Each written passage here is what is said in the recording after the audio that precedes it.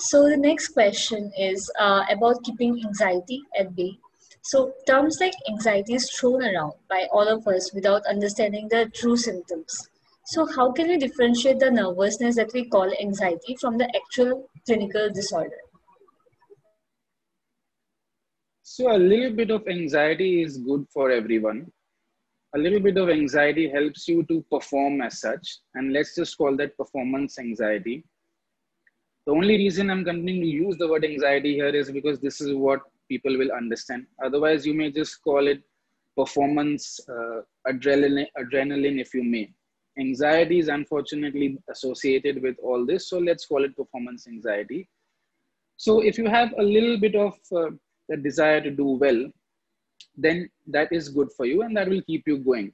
The problem arises when you are unable to differentiate between long-term anxiety and that short burst of push that you got or your body created for you in order for you to perform.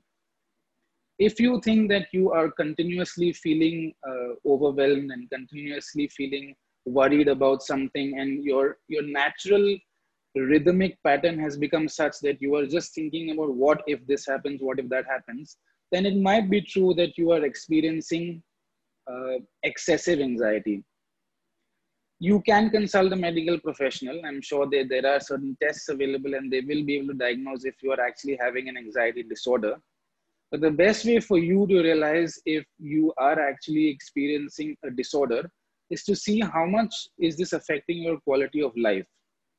Are you pretty much at all times, at least let's say 70-80% of the time in the day, are you at peace and do you have calm? And are you calm? If not, if it's the other way around, and that is only 20-30% of the time, then there is something going wrong and you should pay attention to this and you should take some action and uh, apply certain remedies to take care of the situation before it overtakes you completely. You can take care of all these things yourself. You just need a little bit of awareness.